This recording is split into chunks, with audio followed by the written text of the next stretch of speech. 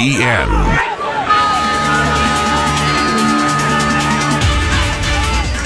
Good afternoon. Welcome to the Fontanelle Final Bell here on the Rural Radio Network. I'm Susan Littlefield. Another interesting day in the markets to say. Even though there's a lot of green on the screen, there's just as much red when you flip the page and you look at the livestock side of it. We're going to talk about what's all this buzz with the corn. You know, yesterday when we saw that 620, a lot of folks were getting pretty excited. But what does that mean? Is that a break right there in the corn? We got some better prices headed our way. And speaking of, is this going to take a toll on what we see in the livestock trade? We got some planting stuff coming up, South American weather, and the struggle that we continue to see within this wheat complex. So a lot to look at today as Aaron Bertels joins us with Crossroads Marketing. And Aaron, let's start out with this corn price. I mean, obviously, we didn't finish it at a 620 today on the nearby corn, but it's definitely been talked about, and some wondering, and you mentioned it before we started this program, are we at a break or is there more coming? Well, we did kind of get to a point today that was a spot I think a lot of people were looking for, up around 630, just over it. We did close right on 620 essentially today versus the March contract. So a big drop off the highs, you know, and we've had some big moves here, and it's been following wheat. You've got the issues that we're dealing with overseas, obviously, and you know, what's going to happen there and what kind of impact that's going to have on our exports is the big question that the green market's trying to answer. You know, and so even if corn breaks a little bit here, I think the real struggle and the real question is that just a break that, you know, we're going to find some support and come back up and make new highs again? I think that's, you know, maybe not new highs, but I think it's very likely that it doesn't break very far. You know, we're in a situation here right now where we have a small carryout. We have some unknowns out there about whether or not the carryout can become smaller. You know, if China has to come to us because they can't go to Ukraine for some of this product. So I think there's a lot of unanswered questions that's going to keep a floor underneath this thing. So you say that. I mean, is this kind of set the tone for this corn market? And why suddenly is there so much excitement revolving around what's happening in this corn trade?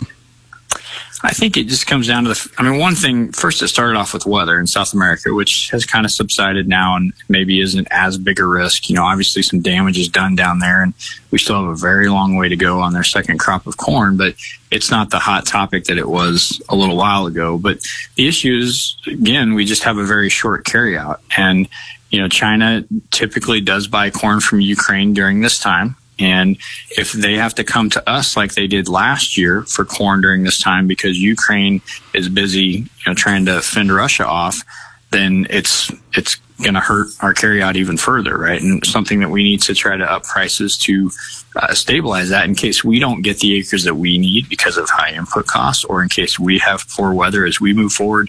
There's just so many unknowns there. But what we do know is that our carryout is somewhat limited right now for what we'd like to have or what we're used to. And we need to go into this spring and summer feeling a little bit better, or the market needs to feel a little bit better about what our supply is going to be at the end of the year. And if we, you know, have to start selling an abundance of corn to China because this whole thing escalates, we're going to feel, you know, less, we're not going to feel as good about that situation going into springtime as maybe we do today. So you look at this market, and you talked about the weather a little bit, and you and I were mentioning the dryness that we're seeing right now, and obviously we've got some time before spring planting hits us here in the north. But to our producers in the south, you know, Texas, they're starting to think it's getting close to February. Now's the time to start thinking about some planting issues. And is there going to be some concern for dryness there as well? Oh, I'm sure. Yeah, I'm sure. And, you know, the other issue is fertilizer costs and, you know, availability of fertilizer, which makes planting in dry conditions even tougher, right? I mean, you know, you're in those fringe areas and you're trying to figure out whether you're going to plant corn or beans with the cost of fertilizer and at these prices and with how dry it is. It's going to be a tough decision to plant corn. And it's the same for, you know, areas up north and you know, some of those spots. Now, obviously, what those areas do is important to the overall picture and the overall amount of acres. It's not as important to overall production sometimes, but, you know, first and foremost, we need to get a decent amount of acres. You saw some people come out today and talk about 93 million acres of corn. You've seen some people around 92. 93 is pretty high right now, you know, in my opinion, for compared to last year and, you know, what we're looking at. I do think that you're going to get some corn acres with prices like we have today in the areas that feel very comfortable with their situation. So I don't think that's, I don't think that that's impossible by any means, but that's a pretty good number to be starting with, considering the input prices and the dryness that we're looking at. With the weather that they've been talking about in South America, and now that February is around the corner and they're talking dryness once again, the soybean prices that we're seeing, what are your thoughts? Is it kind of expected with the way South America has been going this year? I think it's expected, considering the problems that they had. This was the only thing, in my opinion, that could take soybean prices up to this level again, was issues down there, and that's what we've seen. We saw them have some problems. You've definitely taken yield off. Now it's a question of just trying to price some of that in. But overall, the weather impacts down there now is somewhat subsided. You've gotten some rain in places in Argentina and southern Brazil and some of those places that needed it.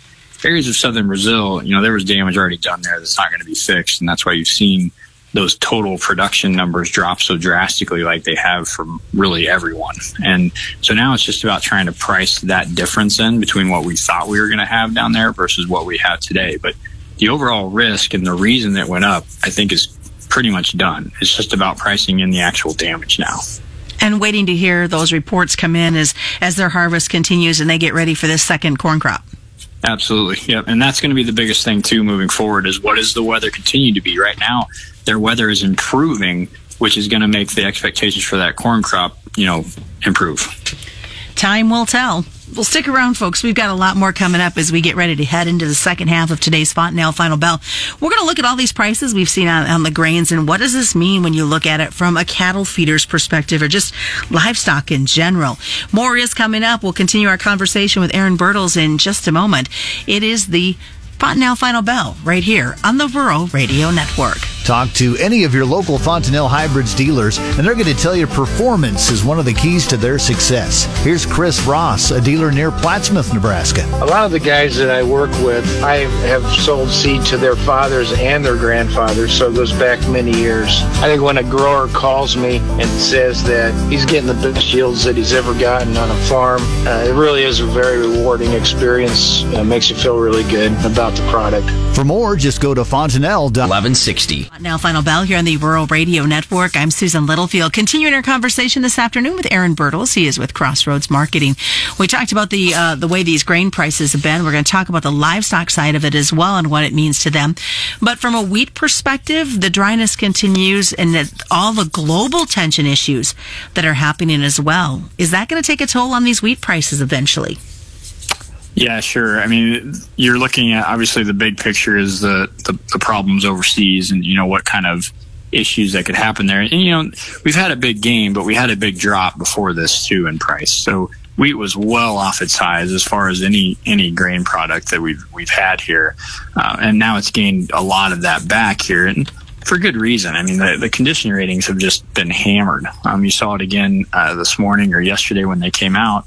All of these places are just in levels that, you don't see that often. And it is so dry right now, and you haven't had a lot of snow cover in any of these places. Unfortunately, the temperatures haven't been that cold, but that's, increasing the dryness is just not, looking at so much winter kill on wheat at this point. So nobody knows on wheat. It's tough for anybody who want to stick their nose out on, what kind of wheat crop we're going to have, but obviously the conditions have not been ideal. And it's just a huge wild card with, what kind of problems we're going to see over there with Russia being the number one wheat exporter, and what kind of impact that will have on them as we move forward here. So wheat's gained a lot back. I think you got to be a little bit careful here about what you're doing price-wise, because they are very good prices, right? Especially as we move into July, and we are pricing in a pretty poor wheat crop. We're pricing in some issues overseas that may or may not actually happen. So there is some premium in this market that could go the other way if things turn around. So, and that kind of leads into the livestock side of it, because we've been hearing a lot of reports of cattle, leaving these wheat stocks early because there's not enough feed placed for them. That just puts an extra strain already on this cattle market. Well, yeah, and I mean, how do cattle know what to do with the stock market doing what it's doing the last 2 days? I mean, you have another day here today where it was down over 600 points, and now it's positive again. I think that certainly impacted cattle yesterday, let alone the cattle on feed report on Friday. That was, probably one of the more bearish ones we've had in a while, just with the placement numbers that we saw compared to what the trade expected. But, it's tough to judge that price right now when you have the stock market doing what it's doing. And, we know how much kind of those things follow each other here. So, you had a cold storage report that was a little more bearish too than you'd like to see from a cattle standpoint, and it's given up, a decent amount of its gains in the last few weeks. So, yeah, I think it is a tough situation. The friendliness in that market has come from, obviously cash has been good, but also just inflation concerns, and you continue to see product that's just really expensive out there, and you continue to hear things from the government about how they're going to try to assist in these areas, but this money's going somewhere, and right now it's certainly not in the producer's hands. So how do we pencil it out as you have those conversations with cattle feeders and they look at that 620 plus corn and our pork producers with the soybean prices and our poultry as well? How do we pencil it out? Yeah, I don't know that you do, especially with the cost of feeders until they've dropped off here recently. I mean, everything's up there. It's one of those things again where you're expecting that the prices are going to stay stable because of the economy, and even with this drop in the stock market, it's still a very good stock market, and you have a lot of people out there who still have a decent amount of money because of the things that we've seen as far as government programs over the last couple of years because of COVID. So, at some point we're going to have to pay for that. Right now it's putting money in people's pockets. It's allowing them to spend it on some of this stuff, but maybe we're starting to see some of that slow down here because of the cold storage report and, what took place there with beef. It wasn't a huge adjustment, but it was more of an increase than you'd like to see month to month. So yeah, it's an interesting situation with prices that are already decently high, but yet margins that really aren't. Are you hearing any consumer pushback from a retail perspective? From me. Me too. Yeah. But no, nothing drastic. It's just tough when you go there and you look at some of those prices for some of the higher end cuts. It's a tough situation, because the packers obviously charging a certain amount, and so the producer has to do the same and do the best they can. But these prices, aren't fluctuating that much in the store. You're seeing fluctuations in the price here, but that's not really translating to the store. So you're not seeing huge, wild evidence of consumer pushback, but you'd like to see it just better in general, and it just hasn't been. Very much so. So what's the best way for folks to get a hold of you, Aaron? You can give me a call at 402-309-3171 or email me at abertels@crossroadsml.com. And that is today's Fontanelle Final Bell. As always, reminder to folks that commodity futures and options do involve a substantial risk of loss, and they're not suitable for all investors. That is today's Fontanelle Final Bell, being brought to you by Fontanelle Hybrids and all your local dealers. You can check this out as a podcast at ruralradionetwork.com or wherever you subscribe. And that's been the Fontanelle Final Bell on the Rural Radio Network.